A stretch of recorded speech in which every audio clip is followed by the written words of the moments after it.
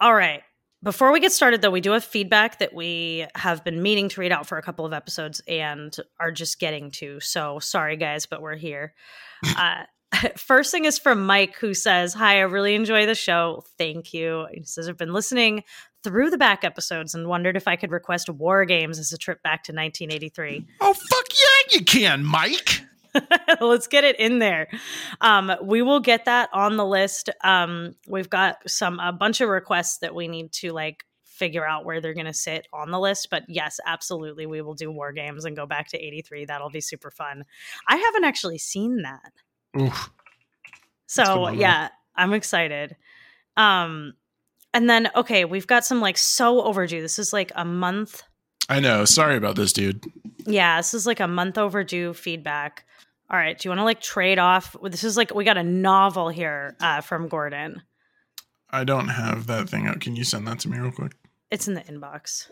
Oh, yes. Yeah. Okay, I'm an idiot. Never mind. You got it.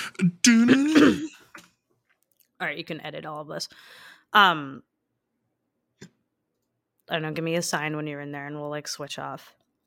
All right, so we're going to read out the messages that Gordon sent us. So we've got a bunch of feedback from Gordon on a lot of stuff that we've covered in the past. But we're definitely going to read it out, and we'll always read out your guys' feedback when you send it. So send us your thoughts over to the email at gobehindthetimeline@gmail.com. We love hearing what you guys have to say. Hit us up on the Instagram. Hit us up on Twitter.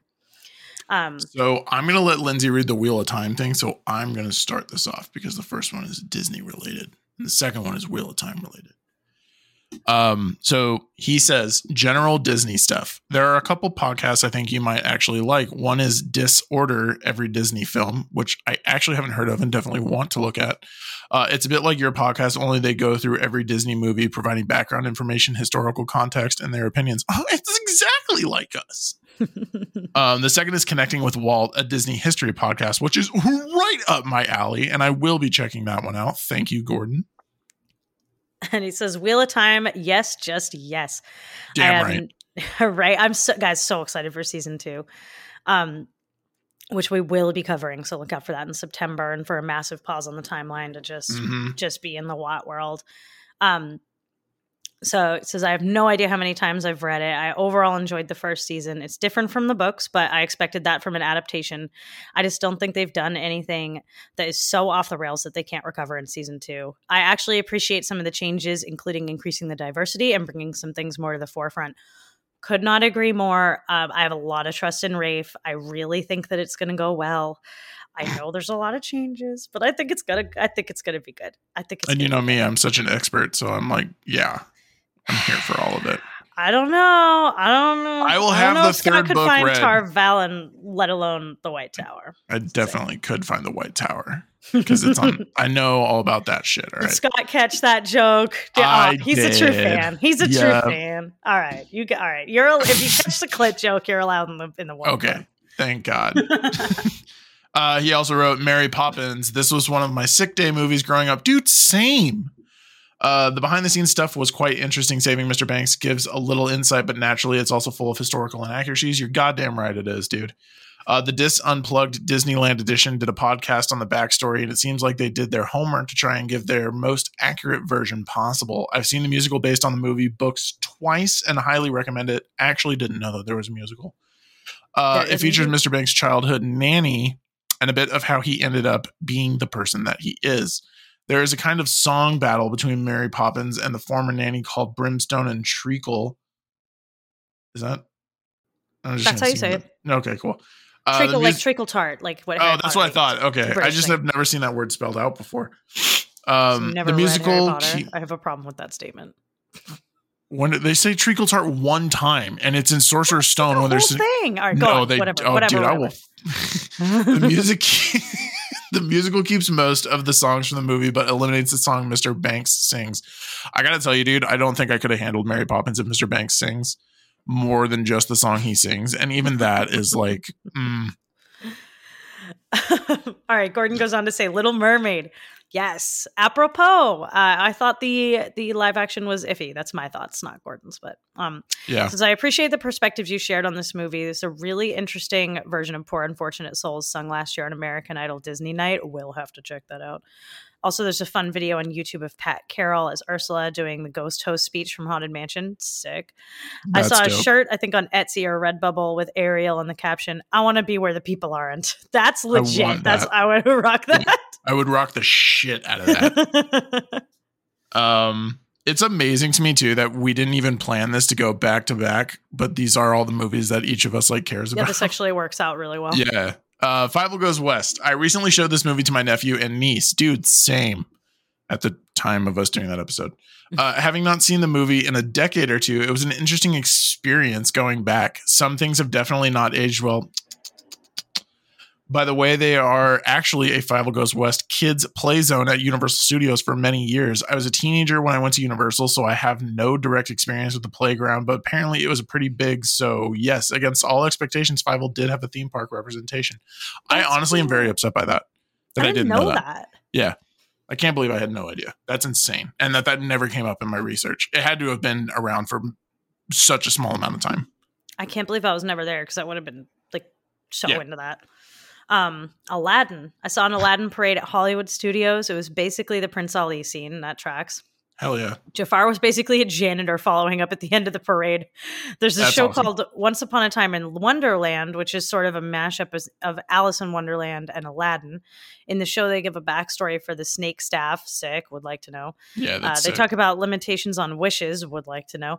They say the lamp cannot move on to the next person until all 3 wishes have been used. So we know that's not true. Canon breaking. Yeah. Like, this closes up a few of the plot holes and creates some new ones, I would say. There's a live stage show at California Adventure. It's quite funny as they regularly brought in updated pop culture references. Yeah, I've seen the live show in California.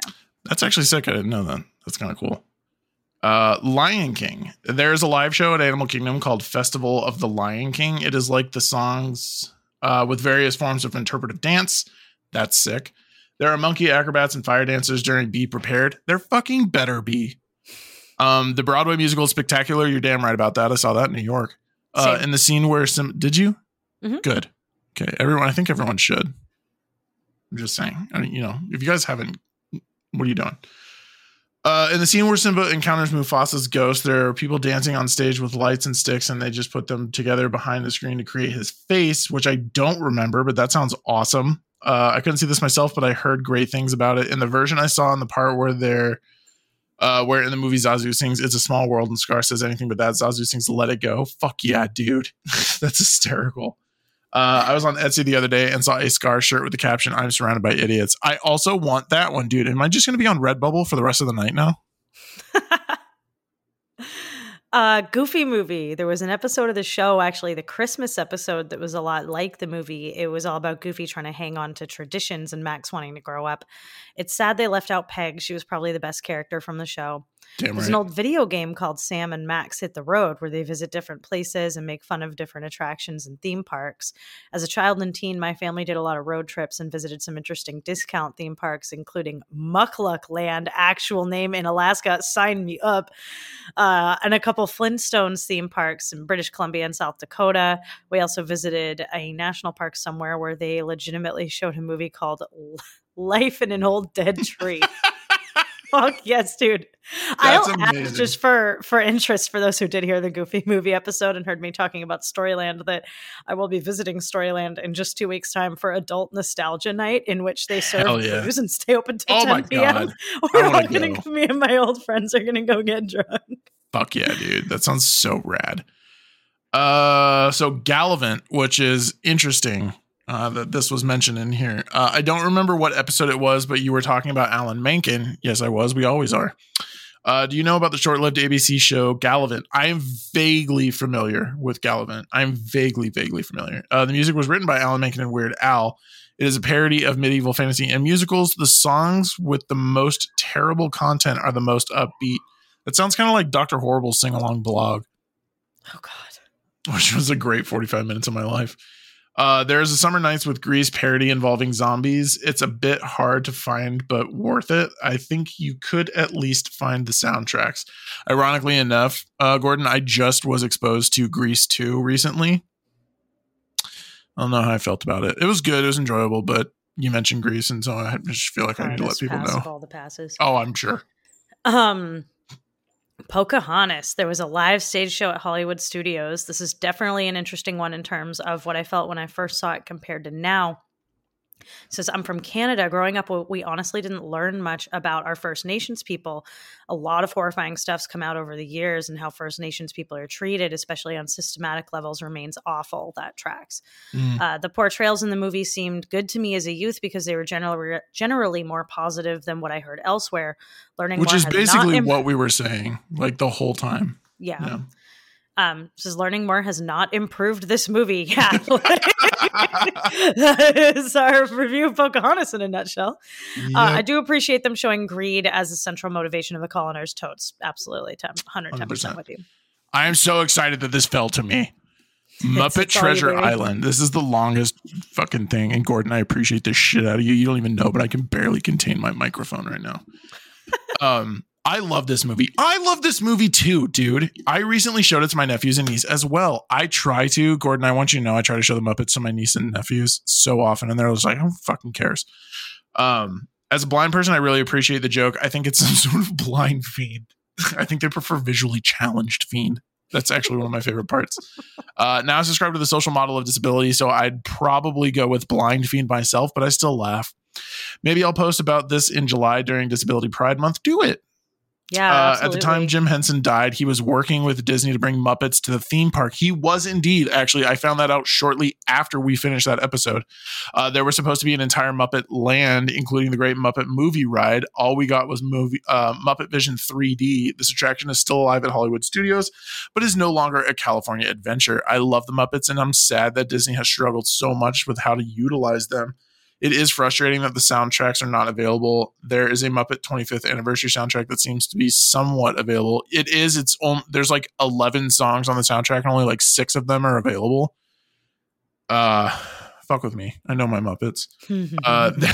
There are a couple fun things on YouTube. Muppet Visit Disney World, a special about the Muppets visiting the parks. Why can't I read? Defunct Land did an amazing 5-part documentary on Jim Henson, starting with Sam and Friends and including everything from Sesame Street to The Muppet Show to Fraggle Rock. That's where I learned that Fraggle Rock was produced by HBO. It's actually where I learned it as well. That is the most important information I've heard all week. Like, yeah. What? Yeah. And I believe it's called Max, Gordon. Yeah, it's not HBO. You don't want to mention the only profitable part of that entire entertainment. Like, the oldest fucking channel on anything. Don't talk about the part that makes money. Get rid of that from the I am really glad though to get some fan feedback from someone who really likes the Muppets, because that was something we said in that episode too. Is like, do you guys actually like this? Like, I don't. You guys even care? We do. Is anyone listening to these episodes? Titanic. I went back in my late 90s journal, and apparently teenage me thought this was one of the greatest movies ever. And you're correct. Oh yeah. I learned some of the songs on the piano. Didn't we all? There was a second soundtrack release called Back to Titanic. When I saw Celine Dion in concert, she did a huge production number where something resembling the front of the ship rose out of the stage. Epic. If you watch her performance from the Oscars that year, she's wearing the necklace. Equally epic. I heard her say in an interview that there were multiple security guards waiting off stage to take it from her when she was done. Tracks. As soon as she stepped down the stairs, she couldn't even move her hands. They held her at both sides and they took it off of her. That tracks. If you've seen the fabulous musical Come From Away, I have not. They make several humorous references to My Heart Will Go On. Fuck yeah, I don't even know what that is, but I want to look it up now. And then lastly, Hunchback. I'm looking forward to hearing what you guys have to say. By this point, you probably could have heard it by now. Yeah, I know. So it's given how long it took us to get around to some feedback. Yeah. Based on things that you've said already, it sounds like you hate it. Pretty much. Yeah, that's unfortunate. This is one of my favorite videos, or favorites. Again, dude, and this we said it we're the only so people many who don't times. like it. We know that it's us. We're the problem. It's me. Yeah, it is. It totally is us. We Swiftied the shit out of that. Yep. Love you. I know. I appreciate the darker tone and the themes. Perhaps it's just the lands for me. As a disabled person, there was a Broadway musical production produced short-lived. You can watch it on YouTube. It is even darker. I don't know how that's possible, man. Unless Frollo gets his wish. Oh, shit. Okay, never mind. He goes on. I should just read. Yeah, Frollo is Quasimodo's uncle and Esmeralda dies. Womp womp. I'd say Alan Menken rewrites of the songs, and new songs also make the musical version superior. The soundtrack is available on Apple Music and probably elsewhere. The sequel has no redeeming value. You're goddamn right it doesn't, dude. Holy shit. Oh, well, we appreciate this feedback so much, Gordon. Thank you so much for sending this absolutely beautiful novel. I'm sorry it took us so long to get to the feedback, but we really, really appreciate that. And yeah, send us your thoughts, guys. And thank you so much to Mike for the request as well for War Games, and we'll definitely get that in there. We wrap up what we're doing now, why don't we schedule in some of these requests, because we've got quite a few. Yeah, that's a good idea.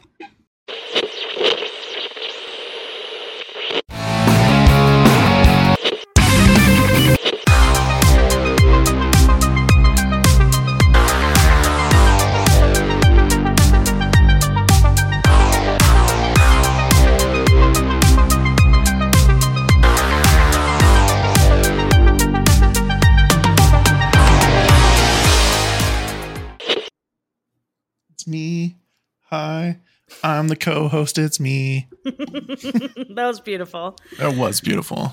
Just in time for Taylor's version, which comes out in just a week. I know. Speak Now. So I keep getting a bunch of ads for it, so I was like, I have to do something. What a time to be alive. It is a time to be alive. She said in the show this past weekend, to be nice to John Mayer effectively, and I'm like, good luck. Yeah, no, we're not doing that. Nobody's gonna be nice to John Mayer. Dude, stop it. Good try, Tay. I meant to send you this meme the other day because we were on this hype about the Flash and Matt's obsession with it and shit. And it was the picture of Barry getting ready to run, and the lenses come down, and it's everyone on their way to write a new song for Taylor about John Mayer. It was that's so good. Oh man, I guess as good a time as any to say for the record that no, we're not going to do an episode on the Flash, and no, the Flash wasn't any good. Scott, did you even see it? I haven't yet. I did just go see Asteroid City yesterday, so for those of you who are Wes Anderson fans, I highly recommend it. Was it good? It was very good. It's very confusing, so I'd definitely have to see it a couple times, but I'll probably see that on streaming, but yeah. Flash was not worth it. That's what you and Matt told me. And when it comes to DC, I usually just wait for you guys. That's why I didn't see Shazam.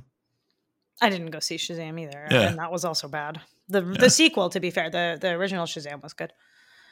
But, you know. But anyway, tell us about what we're actually here to talk about. Yeah. Everybody get up. It's time to Space Jam.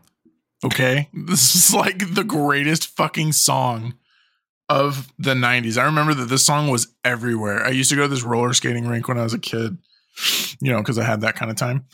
And this song was always, just about every song from this movie was on there. Before R. Kelly was R. Kelly. And Steve Miller Band did Fly Like an Eagle and all that shit. Or, well, it's Seal's cover of Steve Miller Band, but Technotronic had Pump Up the Jam, which was already a song, but now it was the greatest song ever used. So yeah, we're here for Space Jam. And I genuinely had to go back and look if this was our first sports movie. If you want to get technical, it's not. Karate Kid. That's technically. You're goddamn right. No, well, yeah, right. I know. Karate Kid was our first sport movie. It counts. I'll die on this hill. I fucking loved the Karate Kid. It was, oh man, that's an episode I wish we could go back to and just relive that. It was really an exciting, important moment in my life when we reviewed the Karate Kid and solving all of our problems with karate. And similarly, in this movie, we will be solving our problems with basketball. Without explaining how the sport works in any way, shape, or form. It's less silly than explaining everything with karate. Very true. It's also very You know what I straightforward. really enjoyed too, that I didn't tell you about, but that you would like, when we were at the baseball game last weekend, which, by the way, thanks for holding it down for Independence Day. I was sorry to miss that one, Got but you. also I shouldn't be on any of those ones. It was like the Top Gun episode was better without me. Independence Day was better without me. Like, you guys did great. But I was laughing, and speaking of the Karate Kid, because my sister and my brother-in-law, when they say that you need to be careful, they say you need to be very unagi. Oh my Like God. from Friends. Yeah. And Ross is like, unagi. Like, and they said we have to be really unagi because of where we were sitting. There was like a lot of foul balls that could come up our way. And so we had to be careful of the baby, right? To make sure, like, because if she gets hit with a baseball, it's like, that's a serious situation, right? So I'm told. Yeah, so that's what we would expect. It's just like, it would not be You great. know, So, like babies are prone to damage. you know, probably not great to get hit in the face with a baseball. So, 110-mile fucking bullet. well, so they'd like hit the ball, and if it looked like it might be a foul, everyone's like throwing their bodies over the baby, right? Everyone's like freaking out, and they're like, you have to be so unagi and like have so much unagi. You know? Yes. And that had me laughing my ass off. And then, of course, the baby got really unagi. Like, everyone kept like putting their hand up in front of her face and like throwing their arm up in front of her and she was when getting they would hit stoked the about ball. it. Well, no, so she started doing it. Every time that they hit a ball, she put her hands up. Oh my God, like, hell yeah, yes, dude. She's my learning. girl. So Give her a mitt, man. She's ready. right. Mira's a little genius. Dude, But she's anyway, a G. I could, she's the best. I would love to do a podcast just about how much I like my niece, but instead we'll talk about this sports movie, which is not, sadly, very sadly, not about karate. It's not. And man, is Angels in the Out, not Angels in the Outfield. Sandlot is on our list, right? Like No, it's not. God damn it. We've passed that. We have passed it. You're right. I'm a fucking idiot. Past it. No, we passed it, and I didn't say anything on purpose because I don't give a fuck. If anyone would like to see Sandlot, you're welcome to put in a request to rewind the timeline. Scott and will I'll do it by myself. Yeah, I'll take Scott care of it. will deal with that. It won't be me. Yeah. Anyway, speaking of Space Jam, so I loved this movie as a kid, and I was frequently asked by my very, very good friend Ashley. I had like 17 friends named Ashley in high school, so we're millennials, so that's a universal experience. It's very true, yeah. So I called them all by their last names, and my very dear friend Erickson, who I love to death, constantly asked me to requote the little aliens, like when Swackhammer gets to the game and he's like, who, when MJ gets introduced, he's like, who is he, a Looney Tune? And he's like choking that little one. The little one's just like, well, perhaps. And I was just like, dude, these things are fucking hysterical.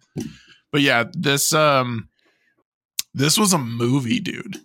And it's weird to watch this with a critical eye now because I tried to still like it. And I did laugh my ass off at all the parts where you would think Scott's going to laugh his ass off at this. But there's a lot more that went into this that I never fucking knew about. So let me jump into this for you guys. Directed by Joe Pytka, the film was written by Leo Benvenuti, Steve Rudnick, Timothy Harris, and Herschel Weingrod. For live action, it stars, obviously, Michael Jordan and Wayne Knight, with the voice talents of Billy West as Bugs, D. Bradley Baker as Daffy, Danny DeVito as the villainous Swackhammer, and Kath E. Soucie as Lola Bunny. Who, watching this movie, I was like, oh, Lindsay's not going to like this. No shit. Yeah. I was like, God. Thanks, damn it. I hate it. Yeah. No, actually, I don't surprisingly have like an entire page of notes about Lola Bunny, but I do have thoughts that that won't surprise and I figured anybody, that's why I put her in the room of requirement, because we'll talk about her. Yeah. I'm not going to throw a hot fit though. I actually like her character, but it's all the behind the scenes stuff that I don't like. Like, we'll talk about her, but it's not. For those who are like, oh my God, Lindsay's going to rant about feminism for 40 minutes. That's not what's going to happen. But I do have thoughts. Excellent. Here we are. And now that we've added it, it is noteworthy enough that we need to mention the music. So while this, like so many other films we've recently covered, deserve their own section for music alone, the score was composed by James Newton Howard, who is best known for his work on Disney's Atlantis and his partnership with Hans Zimmer for The Dark Knight. However, no one gives a shit about that because you don't even remember that any of that music plays. It is most notable for the song, well, the titular song, Space Jam, performed by Quad City DJs, Pump Up the Jam by Technotronic, and Seal's cover of Steve Miller Band's hit Fly Like an Eagle, which is actually the first song that we hear. It's awesome. That cover, like, just is the 1990s. It is a great. It is like that's. We've said that about a lot of things over the course know. of these 90s movies, but like this season, the fact that we didn't think about that one, like, I know that is the 1990s. I know is incredible. And obviously, no, you know what? I just realized the first song is "I Believe I Can Fly" by R. Kelly, and for obvious reasons, that's the only time I'm going to bring that up. That's also kind of is the 90s, though. Yeah. Yeah, that was before everyone cared. What about R. Kelly? No, just about like that artists could be shitty people kind of thing. Oh, no. I mean, that it's like just, I don't know, that song in this movie just like transcends any of that. It wasn't a thing yet. Yeah. It wasn't like the R. Kelly stuff wasn't public knowledge at that point. No, that all happened not. in like the very early O's. Like there's still that's right. That's right. Before that happened. Yeah, we're still before that. You're right. For the like two people on the planet who don't remember this movie, I'll hit you with a plot really quickly. After Bugs Bunny tricks would-be alien invaders into a game of basketball, the diminutive villains steal the talent of several prominent NBA pros, forcing the WB Toon heroes to enlist the begrudging aid of the now-retired Michael Jordan, lest they be forced into servitude for all time on an alien theme park. Wow. Which... that's the most Looney Tunes like fucking thing. Like it just everything about this just fits perfectly. The amount of stuff in this plot that doesn't get really explained that we'll talk about. That's just like it just is. It's just like except this the alien like the existence of the alien theme park could be its own movie, and it just is. It just is like deal with it, and the movie basically opens on it. It's just fucking crazy. So anyway, you can't really stream this anywhere. You said it was on Max. Max. Yeah, it used to be on Max, and now you can only find the stupid fucking sequel, which I have not seen, for the record, and didn't watch for this. Yeah, I didn't either, and I refused to because after I did my fucking have you never seen it? No, I have no desire to. Wow, one of these days we'll have to. We'll have to like watch it when we get there in the timeline. Just for like nostalgia, like go back reasons. I was excited when they announced it, and then I heard it was such dog shit. I just never bothered. Yeah, the general consensus was that it was just a plot for WB to show off all of the IPs that they have. Yeah, that's literally all it was. Which normally I'm sort of here for, but I kind of am too. That's why I was like, oh, dude, like this could either be like really good or really shitty. And the thing about it is like, there's no reason for this movie to have existed. It's kind of like last week when Andrew and I were talking about Independence Day Resurgence. There's no reason that movie needed to be made. At the end of the first Independence Day in 96, we won. Humanity wins. We don't need them to come back. I mean, I think it's made for the same reason that a lot of stuff was being done, that like these weird like 90s nostalgia sequel and reboot things. I mean, we got Men in Black back, we got you know, like a lot of those, and Jurassic Park is even not that I'm sorry about the Jurassic World movies. I'm not. No, that's fine. That's like 2 weeks away. Let's be honest. No Jurassic World, like those sequels. So when they rebooted the franchise. Not sorry about that, for the record. Love me some dinosaur trash. But hell yeah. You know, they've been doing a lot of rebooting of some of these things. And the reason is that these were as we're finding in the timeline, some of the first big, like, this impacted the pop culture, like this existed stuff starts happening in the 80s and 90s. Like, we know this, like the 70s had some stuff that was like big culty classic things, but primarily you're looking at Star Wars and Indiana Jones, and that's at the end of the 70s. And, you know, like the big sort of IP things that came into existence came in the 80s and 90s. And we're in the 30-year nostalgia cycle for those. So I think that this is something that all of, like, you know, until we burn the earth down, we'll continue to see. Like there's 2000s nostalgia will be a thing. 2020s nostalgia will be a thing if we're all still here in the 2050s, which open question. Yeah, open question. You guys figure it out. Come back and let us know. All right. It depends on how everybody votes in November as to whether the planet continues to exist. So we'll see. but I think it's like that's why they did it, and I'm actually glad that neither of us has seen the sequel. Like I thought about it, and then like I thought about watching it last night or right before we recorded. I almost sort of like glazed through it, but I was like, you know what? Go into Space Jam the way you're supposed to go into Space Jam. Go into it pure. This isn't about the sequel. This is about the year of our Lord 1996. Yeah. Let's go to the timeline. Let's go.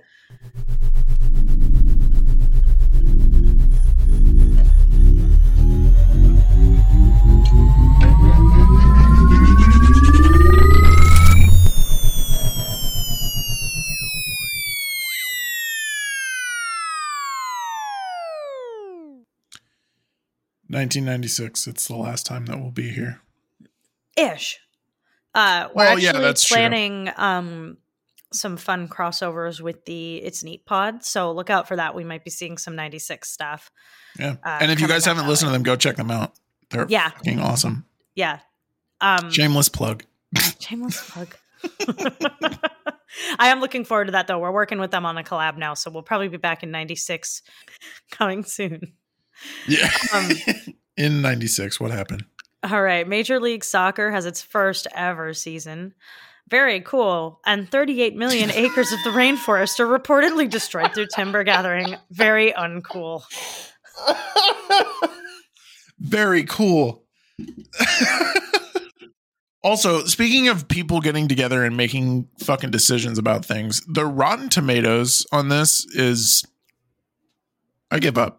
Obviously, it's like the most like reliable, legitimate metric out there that we should absolutely be listening to in every turn. But yeah, 43% on the tomato meter, which that about tracks. But the 63% audience score surprised me because I loved this movie as a kid. I know. And I don't even like sports. Like I barely had ever seen basketball, but like I enjoyed this. I mean, it's because this isn't like a basketball. This isn't like a sports movie like Sandlot and like Angels in the Outfield and Rookie of the Year.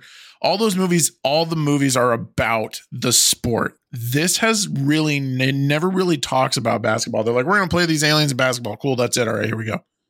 Yeah, it's about Michael. It's about Michael. Sport. But anyway, this movie wins absolutely nothing whatsoever at the Oscars. Yeah, nothing. R. Kelly wins a Grammy for I Believe I Can Fly. That again is the sound of the 90s. Mm-hmm. But also Braveheart. Braveheart won Best Picture in 96. Mm-hmm. And Frasier and ER won the big Emmy Awards. Tell me about the money on this. Oh, the money. The money's actually pretty interesting on this. So it had an $80 million budget. Space Jam made a total of $250 million worldwide, making it the 10th highest grossing film of 1996. But it was the highest grossing basketball film of all time until 2022's The First Slam Dunk came out. Obviously, the highest grossing film of 96 was Independence Day, which we just covered last week, which made close to $837 million. So, yeah, Space Jam never stood a chance. Sorry, no, dude. zero. Yeah, not a fucking chance. Obviously, there are no Disney warnings, and there is nothing for these to show up in the parks anywhere, because this is not Disney in any way. Although this movie does, funnily enough, make a hilarious jab at Disney.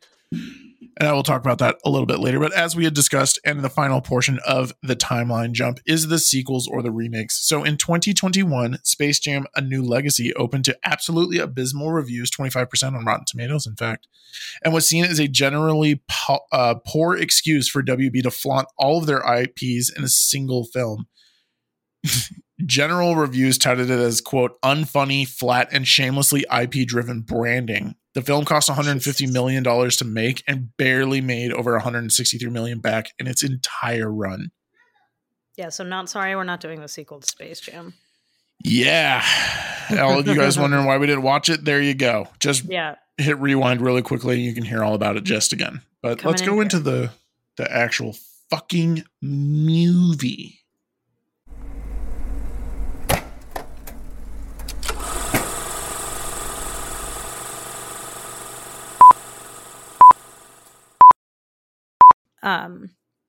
All right, so for the movie, the space jammiest, spacest jam of all the jams, jellies and jams, if you will, but not really. So This is probably one of the most interesting things I think I've ever found out about a movie we've ever done, is that the entire premise of this movie came from a Nike commercial. Yeah, earlier in the 90s, the entire idea behind the film's premise arose from a mid-90s Nike's commercial featuring Bugs and MJ having to defeat Marvin the Martian in a basketball game. When Pitka actually brought this to WB, they were initially wary of greenlighting the film, fearing modernization of the Looney Tunes classics, which is actually a huge thing with why it took so long for the Looney Tunes to become relevant again.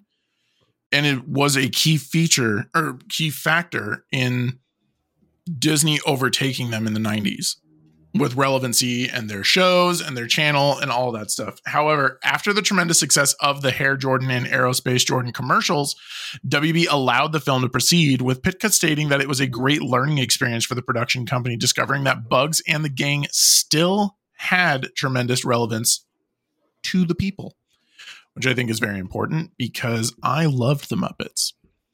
And by the Muppets, I mean Looney Tunes. What the fuck is going on right now? I don't know. I love the Muppets too. I know. Here we are.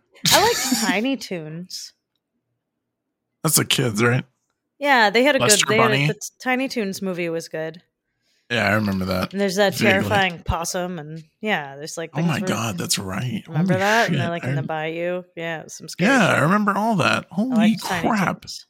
Everybody loved it. It's kind of like Muppet Babies.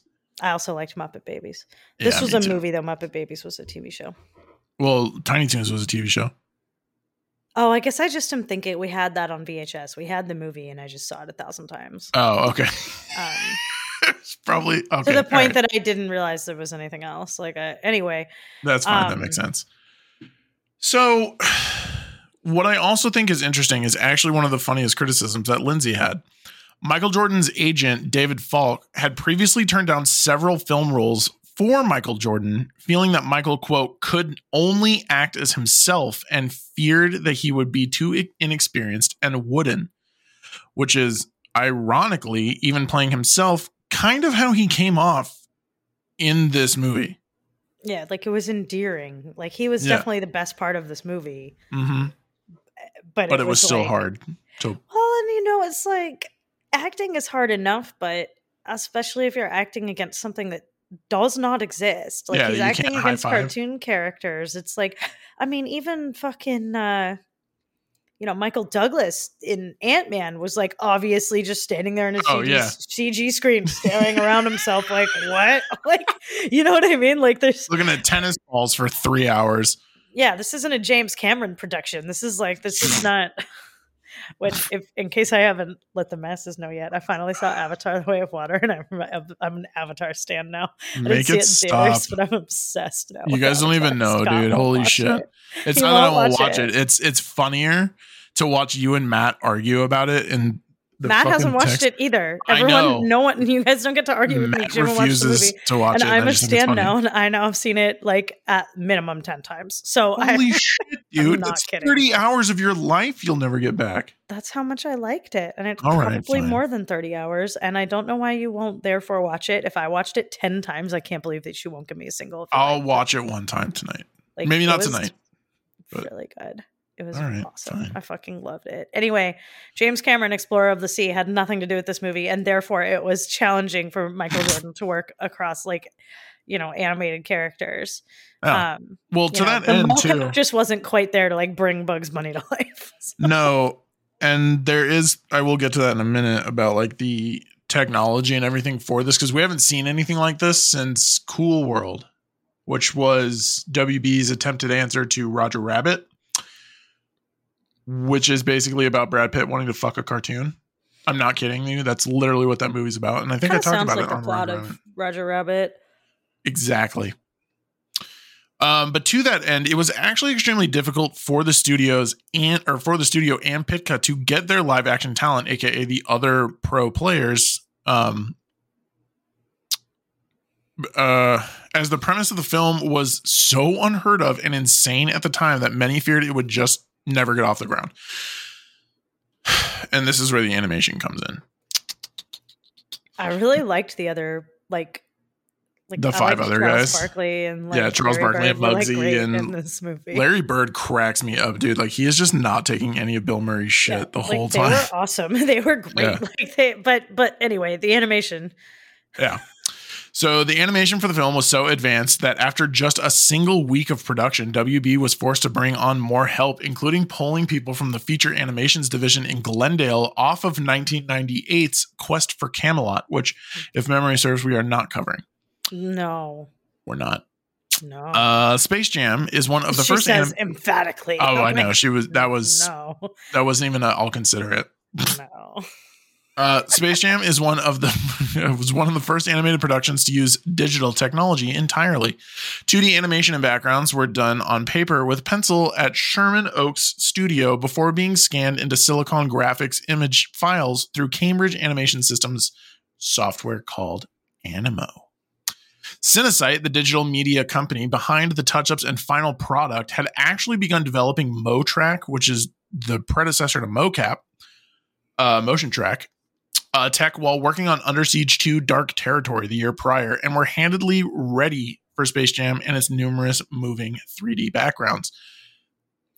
And to be fair, it does look good, right? Like it doesn't look terrible. Looking. Yeah. And I will, as everybody knows at this point, always put us in the historical sort of framework of like where we are in relation to Toy Story at this point, because I think that's important once you hit the mid 90s, and we are, Toy Story's been out. Like, we are in the world of Pixar. Yep. And this does look pretty good. Like, it's totally acceptable. I don't hate it. Inflatable Nedry notwithstanding, which was terrible. But that might be the worst piece of animation I've ever seen in context. It's genuinely a tie between Stan being reinflated on the basketball court and Michael Jordan being turned into a basketball. I don't think it's a tie. I think the reinflation of Nedry, which is his name forever in perpetuity, no matter what. he just is Nedry. That's fine. Yeah, you can call him Stan all you want. I don't know who that is. That's fine. Monsters, we got monsters here. See, no one cares. But I thought that overall it looked pretty good. Like, even like the putting the live action characters into the animated world and vice versa, I thought all looked good. It never took me out of the movie. I thought that the animation of the characters looked good. I thought it was like a really excellent use of where 2D animation was at the time, where they're like incorporating a lot of computer elements, but it's not a fully computer animated. It's not CG characters entirely. But they do look good. Like, I actually thought that this held up surprisingly well. I will praise this movie for its, like, it looks good. It does. It does. I will give you that. I genuinely think the scene where they're in Michael's house getting his stuff did a really good job. There's a couple moments where it's like the dog isn't that big. When they open the closet, I'm like, what the fuck? Like, why are we so zoomed in on that? Animation actually looked bad. That was one of the only moments that properly took me out of it, was when they like open up the doghouse door. Yeah. That was just weird. But yeah, no, I'm totally with you. It does look really good. Like, bugs coming up underneath the carpet in the middle of the hallway. Like, it looks really good. And they do a really good job of moving the physical real stuff out of the way. Yeah, it was genuinely seamless. And honestly, as much as I sort of was ripping on it a second ago, something about Michael Jordan's performance here actually really works. And this sort of bemused, like, where like you can tell he's looking at nothing, right? He's just standing in a big green room, but it's just like his sort of like, what? Like it actually kind of works. Like, his performance like works for me in this movie in the context of what the fuck is going on. Like, nothing about his performance or the animation or the way that they integrated the live action with the animation took me out of the movie, really, except for those couple, I think those three moments, right? The basketball, the Nedry inflatable, and the dog in the closet. Yeah. To an extent, the first shots on Moron Mountain, I was a little bit like, this looks like trash. Like they were trying to do a little bit too much computer stuff in that opening shot. But it was 1 second, if I can only list like a couple moments in the movie that it was like, what the fuck? And this was made all that time, like 30 years ago. I think this holds up great. Yeah. By comparison to everything else we see, like, I mean, it's not even like a, wow, you're bad at acting kind of thing. Like, the kids are really bad at acting.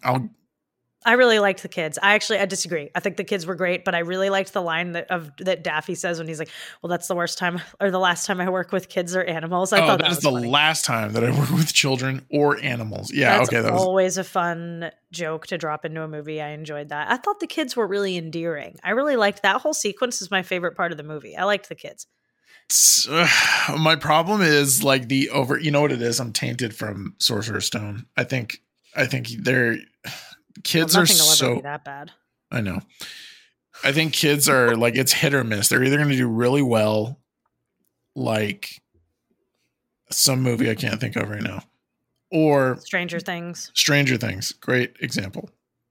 Or they're going to be really bad, like the youngest son in Homeward Bound, or the oldest son in this.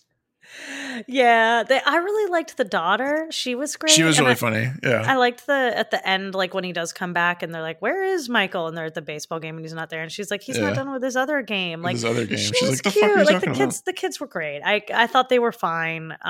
They're not the main characters, which is like no fucked with Harry Potter, right? It's like also just to let you guys know. Let's talk about that for days. I know it's gonna so close. We're so close in the timeline right to like we're gonna have to have a whole season of the show dedicated just to us tearing Harry Potter a new asshole and making no friends in the process because actually probably losing friends if I'm being totally losing honest with listeners, you guys. Probably having to shut down the podcast, like losing patrons. Harry Potter brought us down. Harry Potter, we're gonna get in there and just like lose our minds. Oh my god, we so are. It's and in reality, it's 8 movies. It's gonna be a minimum of 2 months. Oh yeah, it totally will consecutive because of the layout of the show, so everyone can rest easy. The one little fun fact I will say about the kids is those are not his real kids, but they are named after his real children. Yeah, he does have 3 kids and two boys and a girl age-wise, and then he has 2 twin girls who are much younger, who are like 7 right now or 9 or something like that. Yes, something like that. But so I just want to point out the sort of like weird serendipity of this. Yeah. And just how sort of randomly apropos this is. Because did you see Air? Has everybody seen Air? I haven't yet. My mom saw it. She said it was really good. It was good. My comment on Air would be that I think a story like that benefits from a longer time frame. It's very like since it happened? No. Like in terms of the storytelling, I think the story should have taken place over a longer period of time. Oh, okay. It's pretty contained just to making the shoe deal. Which I'm like, big fucking deal. It seems like there's more. It seems like there's just like, I kind of felt like I was left lacking a little bit. Like, I don't know. Maybe I have to watch it again, but I felt like it would have benefited from being something that has like a lot of time jumps. It's one of those like longevity, like the tale of, but it's not really about that. It's not really about Michael. So I don't know. But I did like it a lot. Mm-hmm. But didn't Matt say the same thing about the Flaming Hot movie? Didn't he say that? I have not seen that.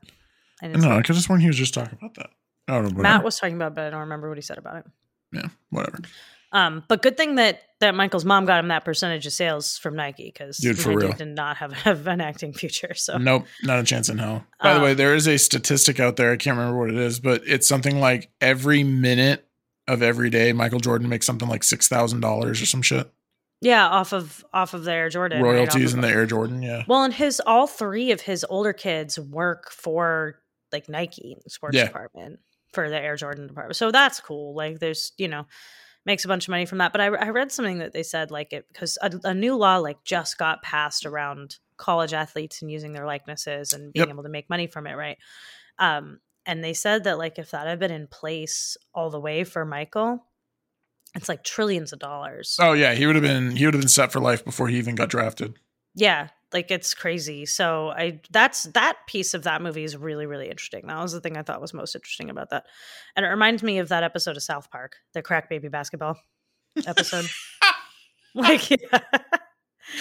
Oh shit, I forgot about that. Yeah. But just a minor piece of Michael history and endless shade to my friend Nick, who's like a huge Come on, Nick, fan. you had an opportunity today, dude. He had the shot. I asked him if he wanted to come over and talk about Michael for a little bit and tell us something about basketball. But, just a good thing that vaguely something about sports. Because if it was just me up here, this would just be embarrassing. Like, I'm like, But Michael did retire from basketball in 93, played professional baseball like his dad, right? And then came back to basketball in 95 before he retired again in 99. So when this movie came out, he was active in the NBA after having come back from retirement, which is just like what the fuck? Like right after, the year he came back from retirement, he made Space Jam. And it's just like perfect time. Like that's an interesting piece of the puzzle. Like, he's ready. Absolutely wild. You want to know the wackiest thing about my experience with this movie? Yes, always. Apropos of nothing. Because I've had a cold, I was so fucking aggressively sober when I watched Oh my this. God. like this is the kind, like I should have been high for this. Like this is like you should get high to watch Space Jam. And I have not, like I've just been incredibly sober for a hot little minute right now. I'm very upset with you. Well, it was just. I know. You're sick.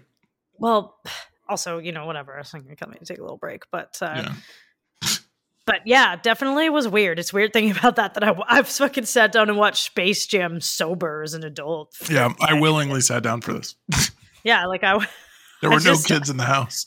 It's just really outside of my norm, and I'm also sober sitting here reviewing it. It's just like this feels weird. I don't like that. Anyway, so characters, I just never, like, I don't even know. Like, I want to have something interesting to say about characters and themes, but I'm also like, never mind. Like, there's kind of nothing here. If you want to talk about anybody that learns a lesson, it's the Nerdles, which are the mini aliens. They learn to stand up for themselves. Sort of, like in 1 second. That's like not part of. They don't have a character arc about it. They just Bugs is like, how come you do what they say? And they're like, oh, actually, I don't know. Fuck these guys. And then like end of movie, and it's like, okay, so I guess they did, but they like learned a lesson, but they didn't have a character arc. Daffy and Bugs have kind of a fun dynamic. They always have, yeah. But it's not really a thing, It's just like I like seeing them together, but that's about it. But I guess Michael is the kind of the one with the arc, right? And it's funny. It's like a nice little meta, whatever. Because he's but it's not even like an arc, because until he takes the ball back to give like Patrick Ewing and Muggsy and Charles like their talent back or whatever, he had no intention of rejoining the NBA. It never comes up. He's like, wow, dude, I played a game with the Looney Tunes. I miss basketball. He was just like, all right, I got to get out of here. I got a game in 5 minutes or whatever. And then he gets flown to the baseball game and he plays the baseball game. And actually, fun fact for you guys, there was a shot filmed originally where after he arrives at that baseball game, he hits his first home run. But if memory serves correctly, I don't think Michael Jordan ever hit a home run, so they didn't put that in there. Was he bad at baseball? Like, it seems he wasn't as bad as the movie makes him out to seem, but it was just clear that it's not for him. But I like how he also plays golf in the movie, because that's like one of the things that he really likes too. But like, I guess it's like he's a little bit lost. He kind of doesn't know where he's supposed to be. Like, the story makes it out like he's bad at baseball, but he's like trying to play baseball. But all the news, like he's like turning the TV off because everybody's kind of shitting on him. Yeah.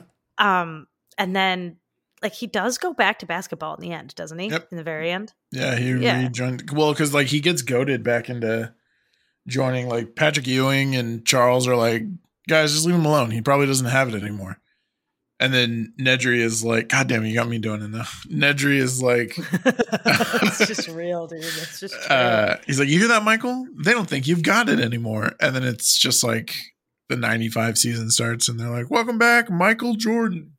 And my thing is like the logistical side of this, like, were the Bulls just like waiting around for him to be like, all right, I'm done. Just kidding. It was a joke. Like, Well, Wasn't that what happened in real life? That he was like, just kidding, I'm coming back to basketball, and all he didn't he like put out like whatever the 1995 equivalent of a tweet was and said I'm back, and then he was there. He just told people, yeah. It was just No, in but the there was press some junket. big announcement where he just said I'm back. That's like all he said at the press junket, and then he was like back playing basketball. Yeah, that's what I mean. Like his agent was like, and Michael's got a special announcement, and they're like, oh my God, you're gonna be a shortstop instead of a like whatever. And he's like, no, I'm back.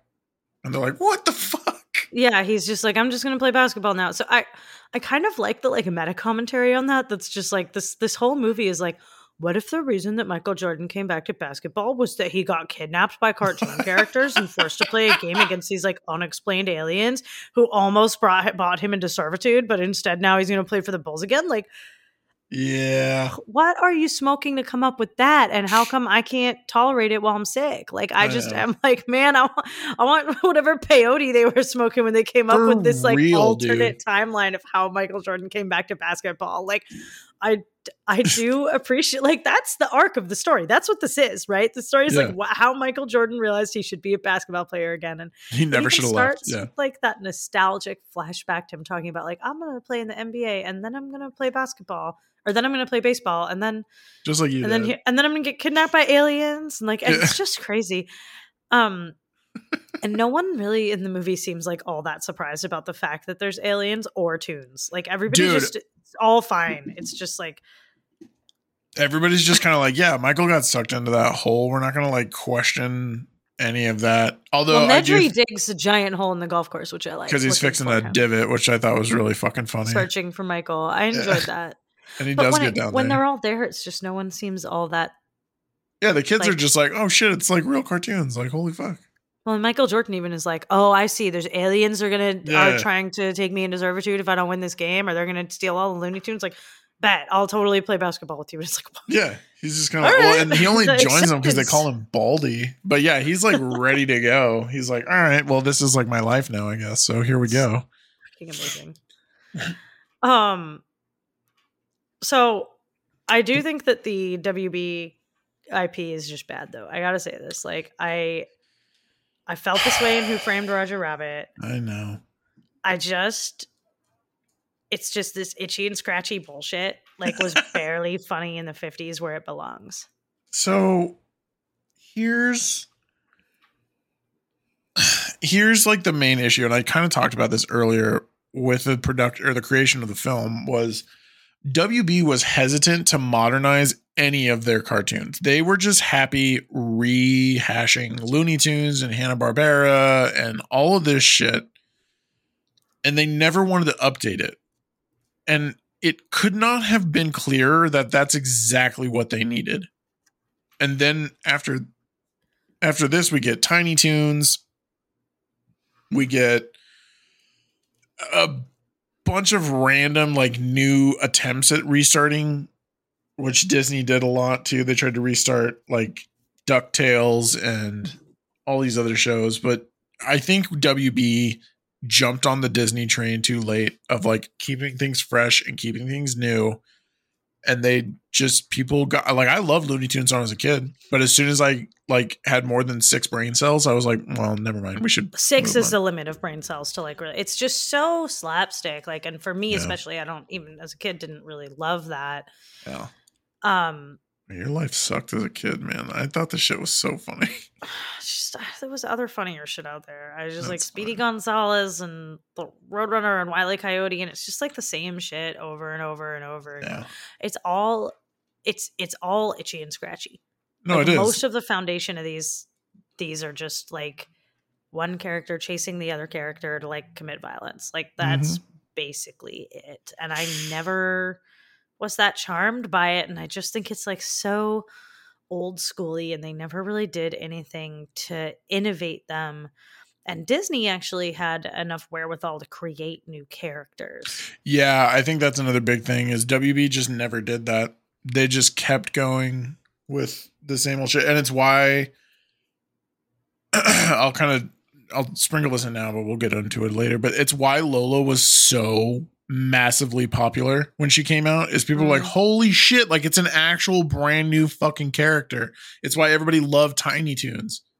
because they were like, holy shit, 'cause it's she like a got to be brand in new Tiny thing. Toons. Mhm. Yeah, She it was like a cool in big Tiny Toons. deal. She's also the only female character at all in any of it. Whereas at least Disney had, like, they're making That's very movies true. and creating new characters. They had all the princesses. They had, like, Mhm. Disney diversified, you know? Yeah. But that said, it did work. Like, I loved this movie in the 90s. I Mhm. really did. And I liked seeing these characters animated more modernly. Like, they Yeah, looked definitely. good. They look, and it's cool seeing them sort of like in their own, like, the meta world of them was cool. Yeah, I mean, a lot of the humor in this movie for me was all the background shit. Like, it wasn't even their traditional like slapstick stuff, like Taz cleaning the cleaning the That gym. was pretty good. Yeah, that was pretty good. Like, all Although that stuff was my really funny. germaphobe is just Oh, like, I nope, know. I'm done. Goodbye. I will not be Yeah. entering the space. I'll wait outside. Yeah, absolutely no. Send Yeah. me back up through the golf hole. I'm not playing in your spit room. Oh yeah, no. No, that was disgusting. That was honestly, I was like, I've had enough. Like, Oh yeah, I figured you would have been. I was like, this is not going to go well. no. Like, okay.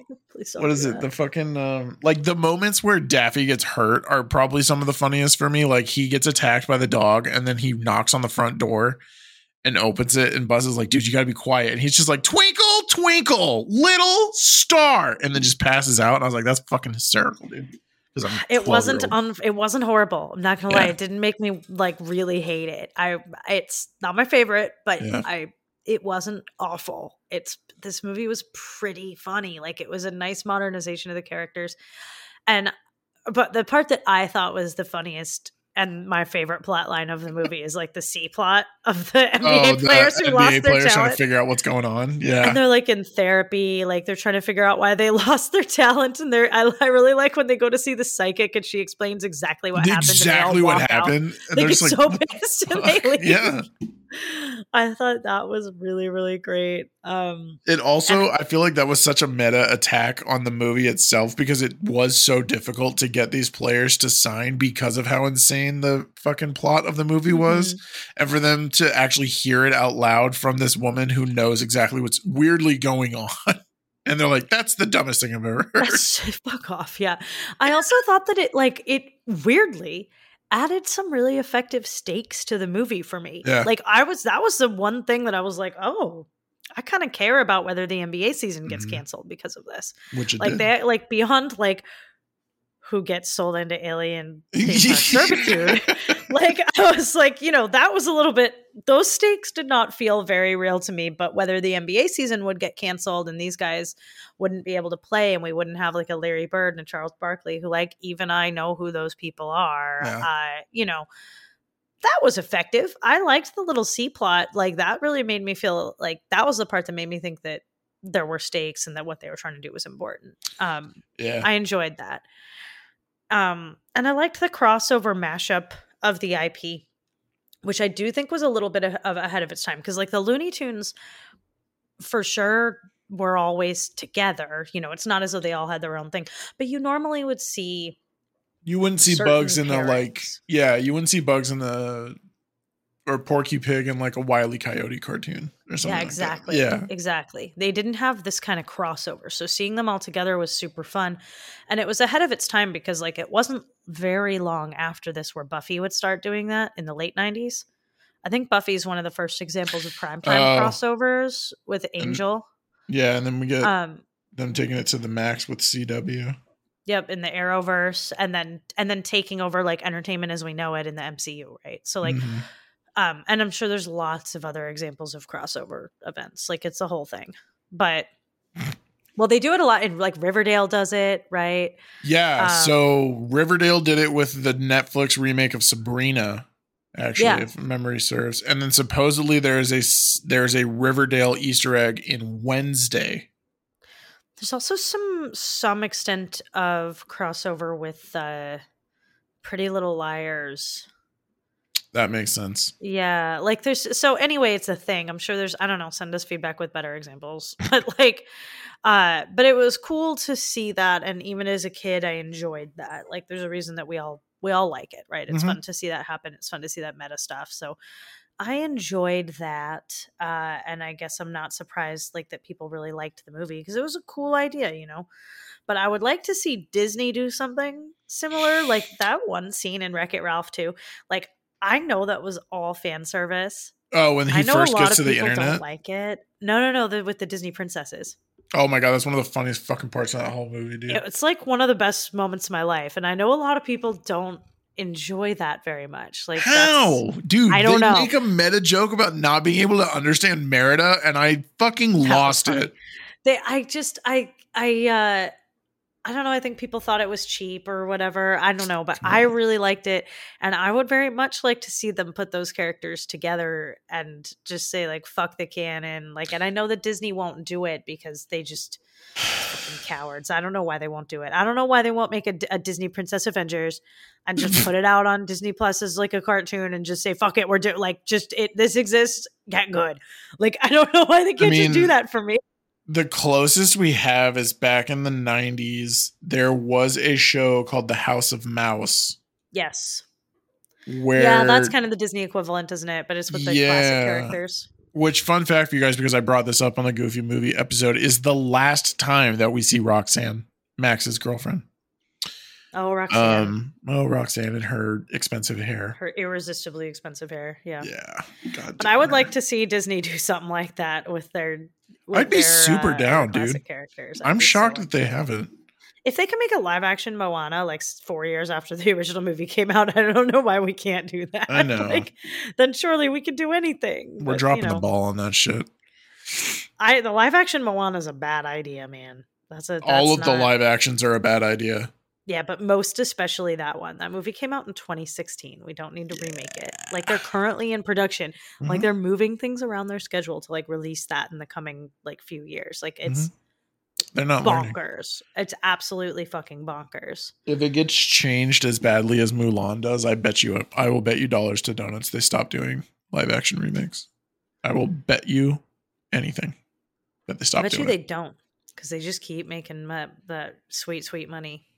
Okay, but like you release the live action Pinocchio with Tom Hanks on Disney Plus, and it's an absolute shitstorm. Like it was a shitstorm. You're right. I didn't ever watch it. Oh, I did. It was The Little Mermaid was highly questionable. My sister gave it, I think, a 5.5 out of 10, which is crazy to me because Amanda loves Little Mermaid. Dude, I also would give it like a 5.5, and I think that's generous. And the crazy thing about it is I'm not impacted by it at all. I'm not pissed. And I've said for years, I'm so excited for this, and Lin-Manuel Miranda's doing it, and if they fuck it up, I'll be so mad, and you can't fuck up The Little Mermaid.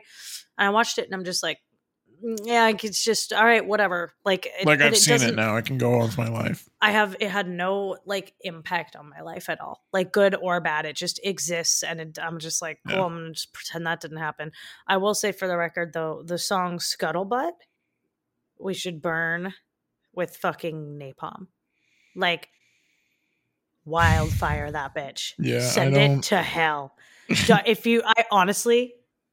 You would be so offended. It's the worst thing that has ever or will ever be. No, I've heard snippets of it. That's the Aquafina song, right? Yeah, it's fucking horrible. I was also like really incredibly drunk when I watched that movie. I'm not gonna lie. It's like, to be fair, wasted when I watched The Little Mermaid. This happens with every fucking one of these live actions. The live action villain, well, yeah, that, but like the live action portrayal of most of the villains is spot on. It is fucking fantastic. For sure. Ursula was good. Yeah.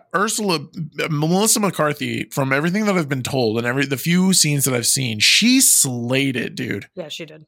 The problem that I have is when we do dumb shit like give the villain their own movie, like Maleficent and Cruella, where they're not villains anymore. They're fucking anti-heroes. And it's like, no, never mind. You know what? I don't have time for this. I honestly, if there was a character who I would have liked to see them get their own villain movie, it'd be Ursula. But she's probably around the corner, and it'll be about how her and her sister were banished, guaranteed. Or it'll just be about how she used to be a member of the court and then she got banished. I just don't understand how. No, she's supposed to be siblings with Triton. What It's in the Auntie Ursula fuck? in this, and I'm like, physically how? But also, Come on, I son. don't need to argue with science of the mermaids. Like that's just silly. But anyway, let's speed up, similar to how this movie went. Because this thing just like started and ended instantaneously for being a 2-hour movie. It was Dude, it's an hour and 40 minutes, and genuinely, it feels like as soon as they get his stuff from the house, we're already at the game.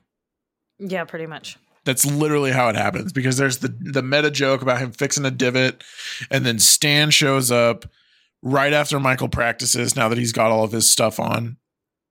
And there are a lot of meta jokes throughout, like how do people get into Looney Tune land and stuff. Like Michael Jordan had to get pulled down there, and Stan inexplicably dug his way down there. And I'll save Bill Murray's because Bill Murray's is my favorite part. Yeah, he was great.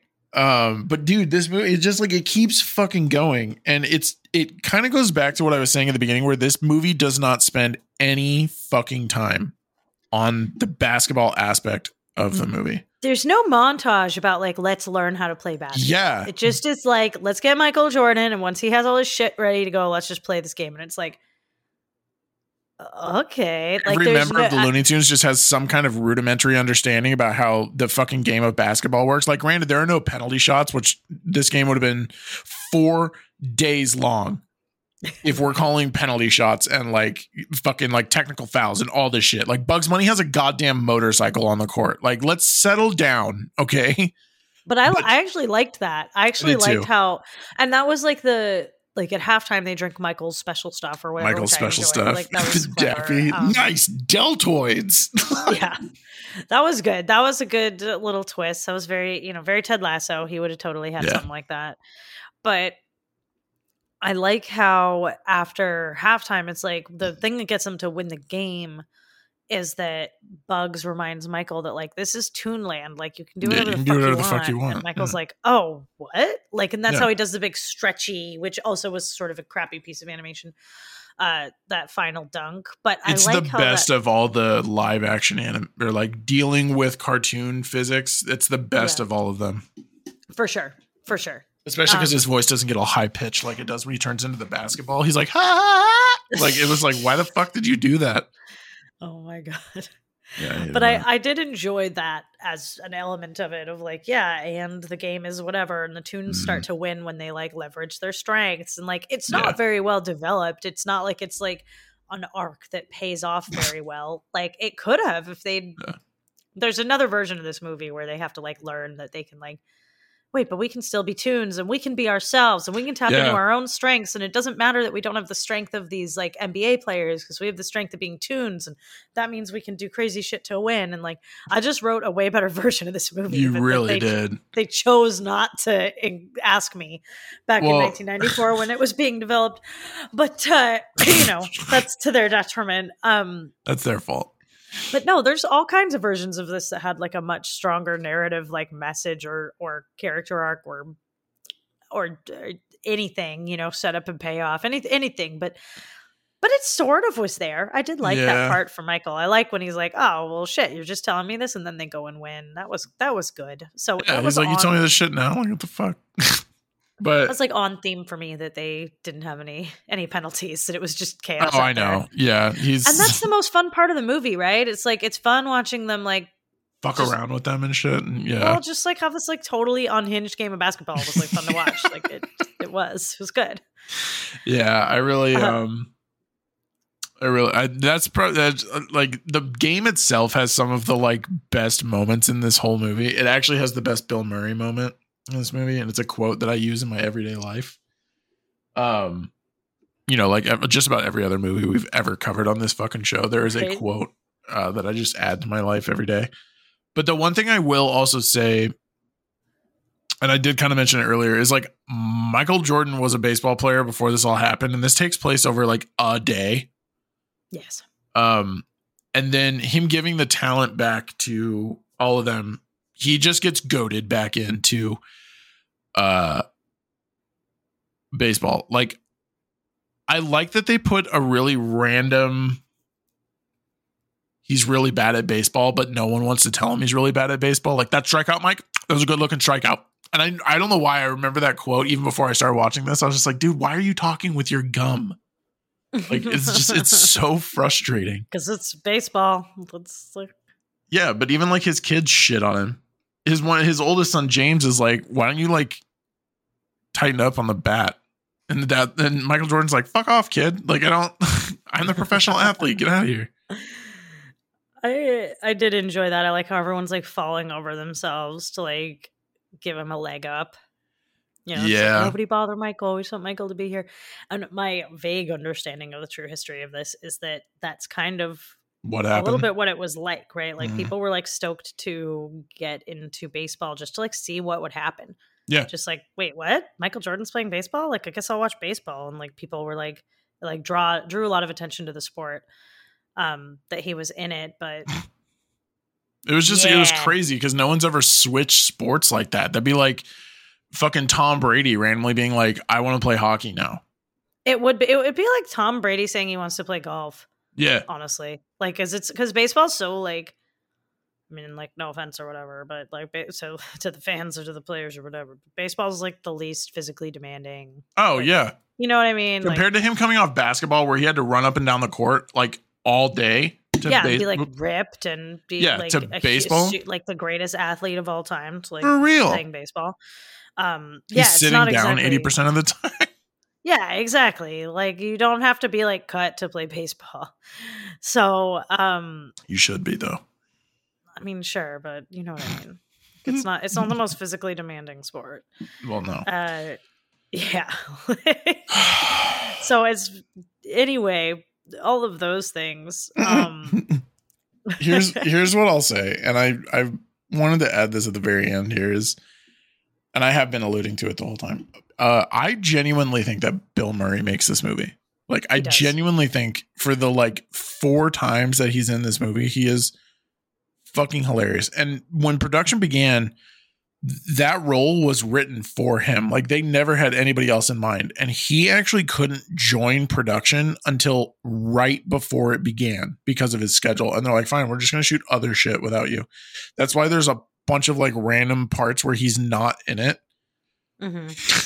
Dude, I just love him so much. And it really does kind of break my heart to find out that he's kind of an asshole in real life. Or so I've been led to believe. I don't know. I haven't heard it. Yeah, I haven't heard I haven't sought out that information. Yeah, I know. He was good in this though. I liked his whole like he wants to be an NBA player. He wants to be a pro player. So it's the way he interacts with the rest of the movie, right? Like as soon as Mike gets sucked down the hole. Yeah. He's like, what kind of camera is that? Could you not point that at me, please? And then he just like throws the camera. He's so meta. Like he's the most meta part of this movie. And it's a very meta movie. And it's like, it's meta before meta was a thing, which is part of what made it so successful and so funny. And it's not too much. It's not too in your face. Yeah. But I really liked when he shows up at the game and they're like looking for a 5th player, right? They oh my God. Getting their asses beat. Da, da, da, da, da, da, da. I like when someone goes, I didn't know that Dan Aykroyd was in this picture. Oh yeah. That's because it's just a fucking Ghostbusters reference. That was the funniest line to me. I liked that one. That stuck out. Yeah, that was pretty good. Hey, that's hilarious. I and like you just mentioned, like it's meta. And so when which leads into my favorite fucking quote in this whole movie. When Daffy is like, Mr. Murray, I have to ask, like, how did you get here? And Murray's just like, well, Rooster's a friend of mine. And, you know, he made a call. Ivan Reitman is a fucking friend of Bill Murray's. And he just brought him into this game. Like, that's the most. Like, I asked him if I could come. It was so, that was what. And then Daffy's like, well, isn't that how it works? Like, that's my favorite. Okay, so that's my favorite quote. He's like, so that's how that goes. I just think that is so far. I don't know why. He's just like, Daffy is the most fourth wall commentary on WB. Like, he kisses his own ass with the WB emblem on his ass. Yeah. Yeah. And I'm like, this is so self-serving. It's insane. It was funny. It was good. It was like, this movie actually was pretty good. Like for having almost nothing to say about it in terms of the things that normally make a movie that I really like. Like, it doesn't Mhm. have a super tight story with clear themes or or a lesson or a story arc or a growth of some Yeah. description. It just sort of is, and I love it. It was Yeah. great. I really expected to dislike it a lot more going into it. And again, reminder, I was sober as a fucking judge, Yeah, you and a were. sick one too. I was like Mhm. not happy. And I still had a really good time watching this not stoned, which is fucking incredible. Like, this That's is, bonkers. can you even imagine how much I would have liked this if I'd been able to watch it? Dude, she would have given this like a 10 out of 10. This like a 12. I would Yeah. have been like, this is so fucking Holy shit. amazing. I honestly think, like, had I had an edible, which I just didn't happen to have an edible, and was just really sick last week, and just like couldn't smoke and had no edible, and was just so looking at my vape just like, oh no. I have need to watch you, Space Jam sober right now. dude. Okay, I loved need it. you I to did. be so uncontrollably blasted for Fifth Element. I can't That's even not tell a you, problem. dude. That's not a Oh problem. my god, I'm so excited. It's a Garen fucking tea right there. Let's go. Yeah, that will be happening. I'm so stoked for that. But let's get into the rumor requirement because I got nothing else. Yeah, what else do we have in the rumor requirement? Since let's get this whole movie is kind of the rumor requirement. Yeah, this It's all whole just movie shit really I don't know was. where to put it. Like, it's not. One of the biggest ones, which I actually noticed right at the beginning because I saw his name, is for those of you who are cartoon enthusiasts, you'll recognize D. Bradley Baker as one of the most infamous voice actors of just all time. He got his start on a little Nickelodeon game show called Legends of the Hidden Temple. He is not only, dude. Don't call it a little show. That's like the foundation of most of our childhoods. That's what I'm saying. So not only was he the voice of the announcer, but he's also the voice of Olmec, the stone god that tells everybody the rules of each game. Wow. On top of that, I would love to play Legends of the Hidden. I would have been fucking great. Oh my anyway, god. go on. My mom and I used to constantly try to that and Global Guts. I tried to figure out so many times how to get on that fucking show. I would have been so good at Legends of the Hidden Temple. Oh, I would have too. Until that part at the end when the random like guys grab you, I would have been like, I would have kicked him in the balls and just like kept going. Like, I would have been really good at that part. Yeah. I really would have crushed it. I would have been so good at that game. I would be a Legends of the Hidden Temple billionaire. You would be 100%. Except I'm not convinced you won money for being on that show. I think you got scholarship money. I don't remember. That might be true. You might have gotten some college money because you just got a trophy for Global Guts. I remember that. You got the light up trophy for getting to the top of the crag. Anyway, so not only is D. Bradley Baker the voice of Daffy, but more like newer fans will recognize him as the voice of every clone trooper throughout the entirety of the Clone Wars animated show and its subsequent spin-offs. He's also the voice of Venom in Ultimate Spider-Man, and he is number 4 in Codename Kids Next Door, which I got to tell you guys right now, like if nobody watched Kids Next Door that's listening to this, the member number 4's real name is Wallaby Beetles, and I almost pissed my pants just writing this. That's the funniest fucking name I've ever. That's the name of a kid. Anyway, so I have a really stupid sense of humor. About. I know. You've never watched Kids Next Door? Holy shit, dude. It was on around the same time as like Ed, Edd and Eddy. No, I wouldn't have watched that either. Oh my God. We were too old for that. I was not too old for Ed, Edd and Eddy. That shit was prime middle school and high school for Scott. I will bring Matt on for this. I'll fucking fight somebody. Maybe. Anywho. I don't know. I might have been. You probably just weren't into cartoons. I don't know. Maybe at that point I wasn't really watching a lot of cartoons. Yeah, that sounds right. I had moved on to, Buffy was having sex, so that's true. There was a lot going on that I was involved in that was like not. I was really a big Buffy fan at that point, and Buffy was like an adult, so that's true. Buffy lost her virginity in like season 3. No, 2. Damn girl. 1, 2. Buffy loses her V card in season 2. So are we sure about that? I'm pretty sure, because that's when Angel turns evil. Angel turns evil because he experiences such a state of like happiness and pure happiness in sex with Buffy that he like loses his soul. Oh my God. And then she has to kill him and send him back to hell. It's an unbelievable plot development. I can't believe that you're like not a Buffy fan at all. Okay. It's like so hard. I wasn't into that. They I was into played like that Sarah Seventh Heaven. McLachlan song after Of when she has to course they leave did. town because he became evil and she leaves town. And it's like, I remember being so upset. It was and I was in elementary school. I was in the 5th grade when that happened, and I was devastated. Okay. So to put it in perspective for like, because I didn't watch Buffy, but I can relate to that in the same way that I was so fucking destroyed when Topanga had to leave Pittsburgh in Boy Meets World. It's not the same. Like, that's so PG. I understand that. It's understand PG. that. Buffy was so PG-13. She was such an adult. But also, I know Topanga having to leave Pittsburgh, I also was upset when that happened. That was fucking rough. Anyway, back to the room of requirement. You've got to watch Buffy. Oh my God, dude. I'm still watching Gilmore Girls. You're not. You watched like 2 episodes of Gilmore Girls. I did. And then you told me that Rory's a bitch. And I was like, well, I can't stand this. Rory is a bitch. She's a total your bitch. list is long and full of terrors. If I could pick one of all the things that I've been like, Scott, you should watch this. Is it Buffy? No, at this point, it's Avatar.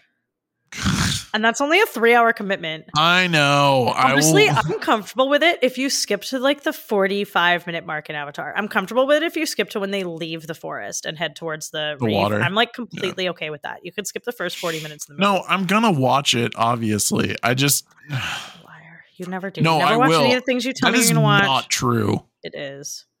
Anyway, Scott watched The Last of Us and didn't even tell me. Oh my God. Okay, but I did Scott. watch it. Just because I didn't tell you doesn't mean I didn't watch it. But then that hurts. So it's like, why? Then why? If you're not even going to talk to me about it, then why do it? This age-old argument. Anyway, so additionally in the room of requirement, Michael Jordan really did used to wear his North Carolina Tar Heel college shorts under his Bulls uniform every game for good luck. That wasn't just a joke that he made to the tunes.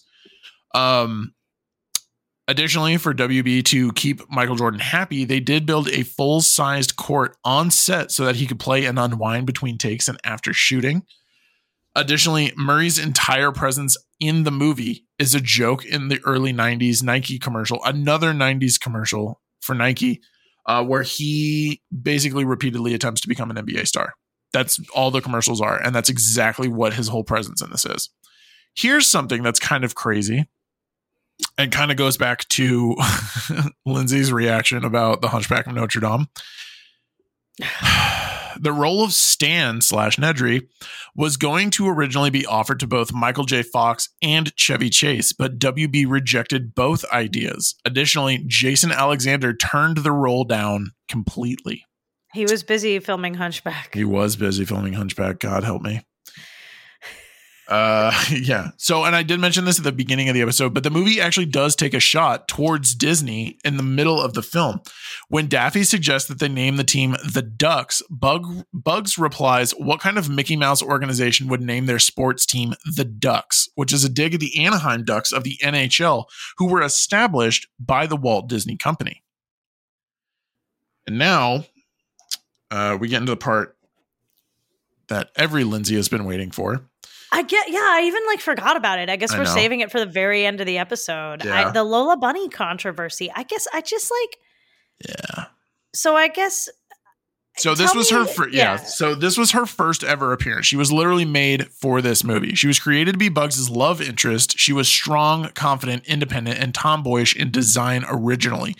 The original plan had her more or less stand as Michael Jordan's cartoon equal amongst the tunes, but fearing that she would overshadow the legends of WB, the production team opted to emphasize her femininity, fearing that she would appear too masculine and divert from the love interest storyline and focus that she was originally designed for. So thanks. I hate it. Yeah, thanks. I hate it. That's what I think about this is like, I mean, it's like, it's barely, I'm not even riled up or going to spend a lot of time on it because it's like so obvious that first of all, gross to all of that. Right? Like they have 0 female characters. Even, I mean, and I'm not saying Disney's that much better, but at least they had Minnie. They had Daisy. They had like there's and they're not sexualized, right? That's and then true. the princesses, sure. But I mean, in their original lineup, like in the old school animation lineup, like they still had some women and they weren't overtly sexualized. The idea that she would like come in as not a sexualized character who then like takes like attention away from all these dudes and it's a movie full of dudes is just so 90s, such a shitty thought process, you know? It's just so emblematic of the times. And it's just like, it's everything I hate about, the patriarchy. It's boiled down into this one over sexualized like rabbit. But what's weird about it, what really bothers me outside of just the obvious sexism, is like there isn't really a love story.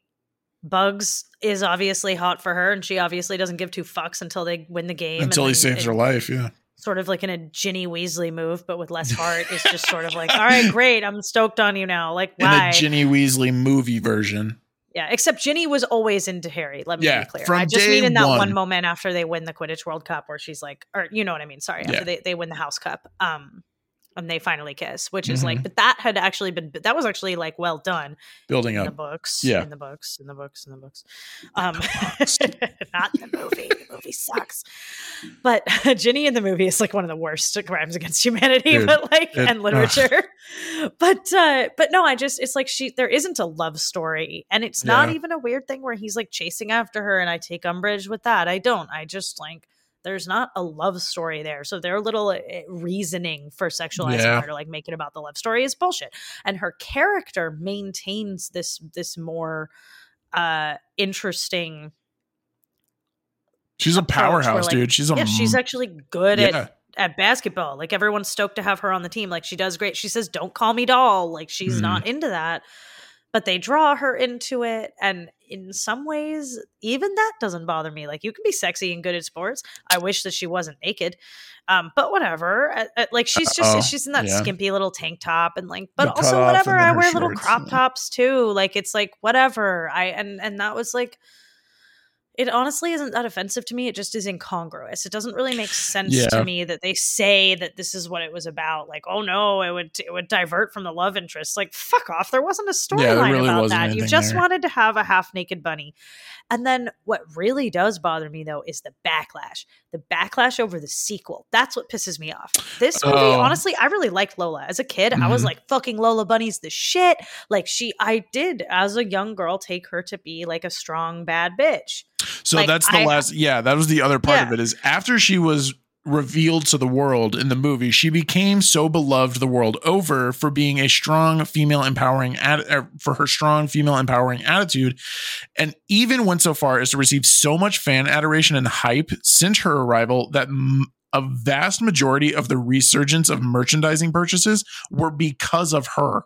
Yeah, like she's an awesome character. She's a bad bitch. I don't have a lot like, but what I really hate is the backlash, because in the sequel, and I did like look into this, in the sequel they dressed her fully, which I think is good. It's it's a lot like in the real world beach volleyball players, the Olympic beach volleyball team. The women are forced to wear those skimpy little outfits that aren't comfortable, and they've said, we don't want to wear these.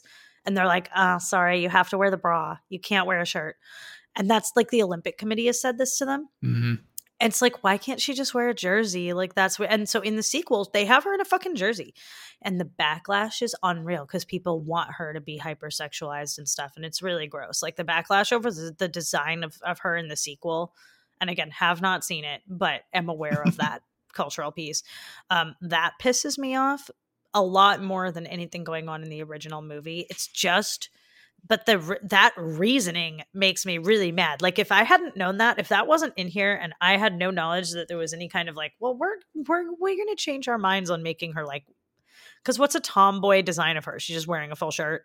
Her ass is a little smaller, maybe. Her tits are a little smaller. No, it was that she played basketball at all. Like that's part of the her. She was designed that way from the beginning, and that's she the still controversy. Plays basketball though. She's just hot about it. Like that's fine with me. I'm like, you can be hot and play basketball. Like most professional athletes are hot. Like that's fine.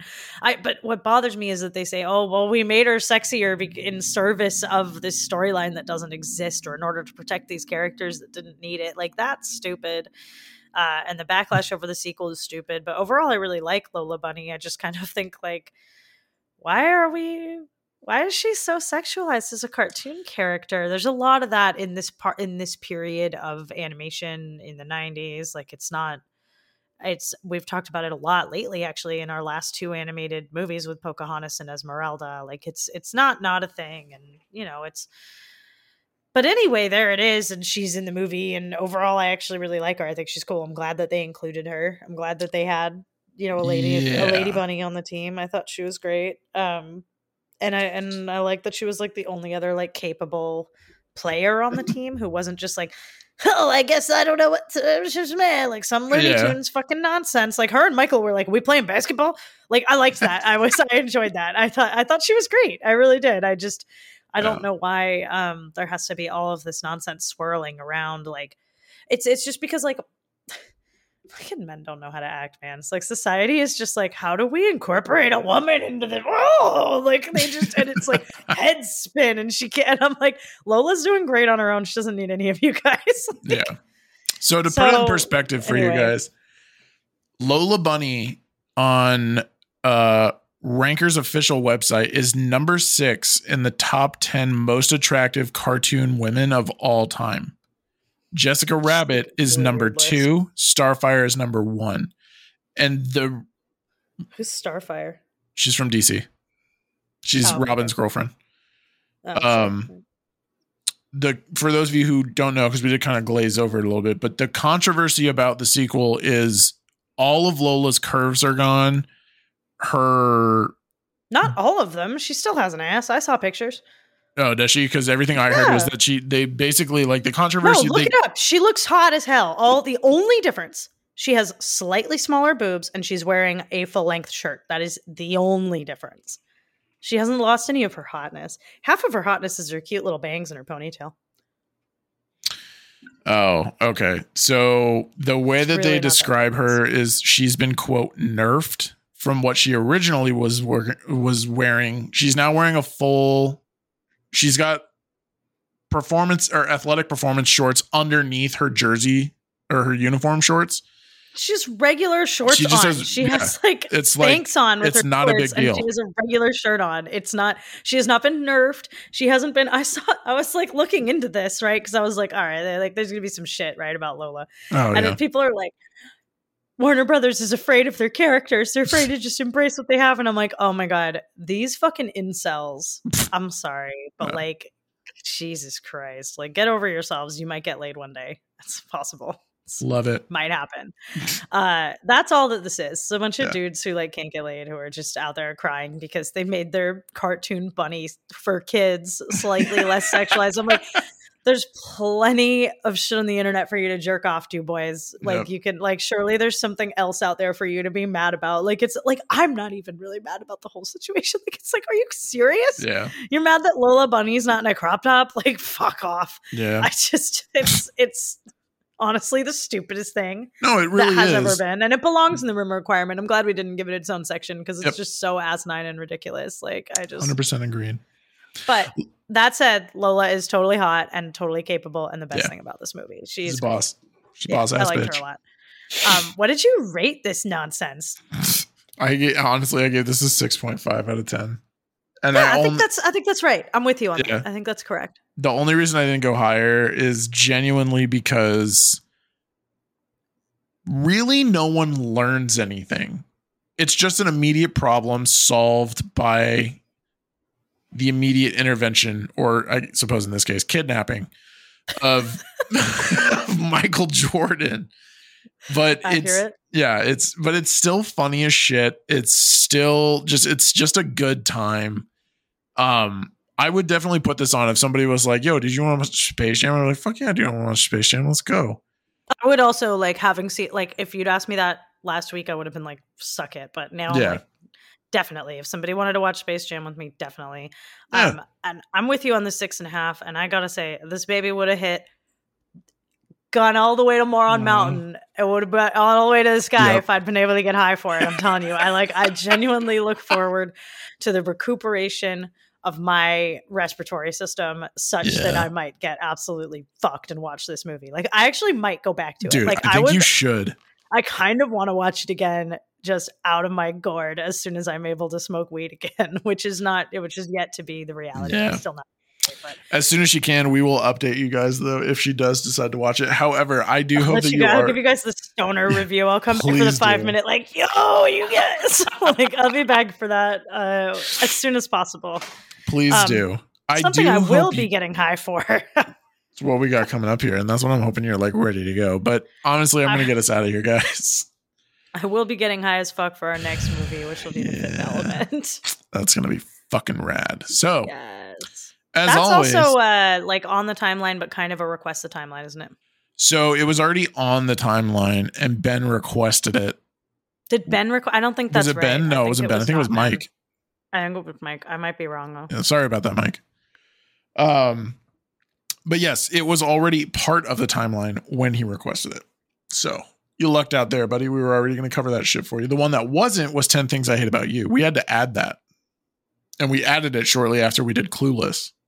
I think, yeah, I don't know. In any case, we got a couple of requested timelines for things that were definitely there, which to that point, follow us on Patreon. Where did you do this already? Did you add the timeline to the Patreon?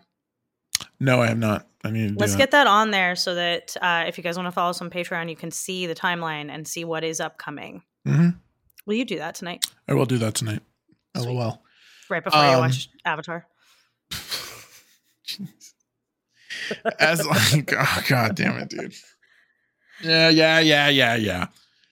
As always, thank you all so much for joining us tonight. We hope you enjoyed yourselves and maybe even learned something about how hot Lola Bunny is.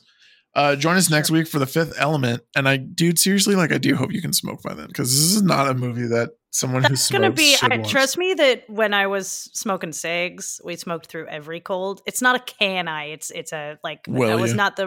That wasn't the correct choice to make this week. But I will not be watching The Fifth Element sober. Don't you worry. It's whatever has to happen. That's happening. It's not how this is going to go down. Be sure to subscribe wherever you guys listen to podcasts, as well as follow us on all of our social media. You can find the links for our sites and social media on the episode descriptions. If you would like to support the podcast, we would love you forever. And we do encourage you to follow us on Patreon, where you can find our show notes for each episode, as well as the newly added timeline that I'm about to add that I haven't added yet that I'm going to add. Make sure to check out our website for all the timeline goodies, including Request the Timeline. If you've got something that you want us to see, let us know what it is, and we will make it happen. But until next time, guys, stay nerdy.